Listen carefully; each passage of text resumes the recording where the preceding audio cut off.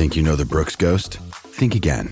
Introducing the all-new, better-than-ever Ghost 16. Now with nitrogen-infused cushioning for lightweight, supreme softness that feels good every step, every street, every single day. So go ahead, take your daily joyride in the all-new nitrogen-infused Ghost 16. It'll turn your everyday miles into everyday endorphins. Let's run there. Head to brooksrunning.com to learn more. 18 minutes past 8. Good morning. It's not really a good morning weather-wise. 16 degrees, cloudy, showers today. Mark Bickley is about to jump in the car and head back to South Australia. If you have any recommendations of bakeries, you should do like a full kind of bakery update and go to every bakery on the way back. Yeah, well, that would take me about 16 hours, I reckon. I'm planning to get back just a little bit quicker than that, perhaps. I think you should commit to that, and then you can go back and listen to all of the podcasts that we have done. That is going to be my recommendation of the good stuff today. Do you have a nomination, Bicks? You can get over the road faster as you are. 13 27 27, budget car rentals. What's your nomination for the good stuff today? Yeah, I'm going with Jake Lehman because Jake Lehman is the stand-in skipper for the South Australian Redbacks. They played their first Sheffield Shield game, or started their first Sheffield Shield game yesterday, won the toss, elected to bat. They were in all sorts of trouble, 4 for 49, I think it was at one stage, but then got busy with the tail and ended up making a century. So batted his team out of trouble, ended up 307, and then it was still only early in the day. They averaged just under 5 runs and over, and then the Tasmanians are 1 for 94. So they've got some work to do if they get out and get any play done today. What's the weather? What's happening over there? Is it raining still? Yep, it's still raining, 16 degrees today. So it's not looking good, but that's just what happens with the Redbacks, doesn't it? They normally do really good things, and then either the rain jumps in and says, no, we're going to prevent you from winning, or another result does. No, they'll be fine. I just, they would have liked to have grabbed a few more wickets off Tasmania, I would have thought, in that last session or so. But like I said, if there is a little bit in the pitch now with this weather, perhaps if they get an opportunity to play today, they might be able to have some luck with the ball. The other news that you are waking up to, if you missed it late last night, Travis Boak has another year at Port Adelaide.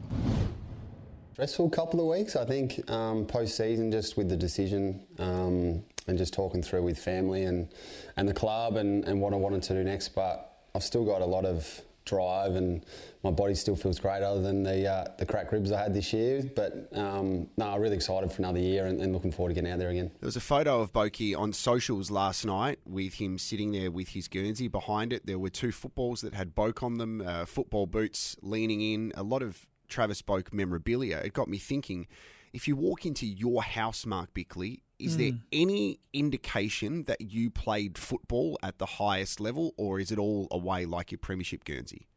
Now let me think. I don't think there is.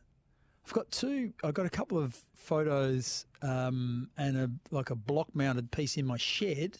Yep. But other than that, when we won the premiership, there was this great. I was working at West End Brewery at the time, and in the change rooms afterwards, the Premiership Cup got filled up with beer, and I was drinking out of the Premiership Cup, and I just happened to have a can of draft in my other hand, West End draft, and as I was drinking, someone snapped a photo, and then that photo became made into a block mount. That's good. It said, also available in stubbies and cans, because I was drinking out of the Premiership Cup with the West End draft. That is very good.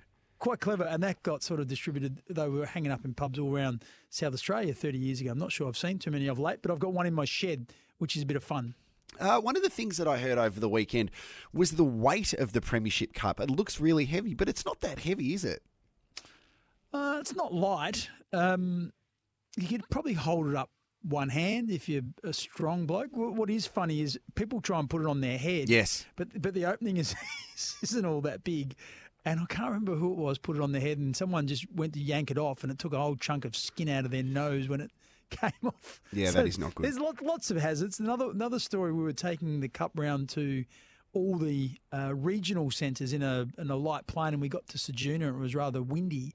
And as we landed, one of the players, I think it might have been Peter Caven or someone like that, Kim Costa, we were on this trip, put the Premiership Cup on the wing of the plane. Oh, no. And then a gust of wind came and blew it off. So you can think the height of the wing of a small plane is probably about head high, blows off onto an asphalt tarmac, dented the cup, scratched it, so it had to go back to the official Premiership Cup jeweller to be retouched.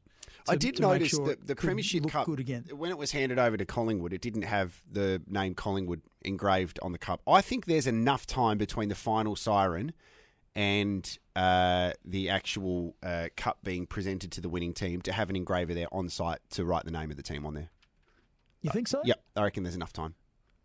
Look, I know that Com from Brighton Trophy Centre could probably do it. He would have done it straight away. There are not many in the world that can do it that quickly. Okay, Perhaps it takes a bit longer. There's a challenge for Con and Lena at the Brighton Trophy Centre back after this.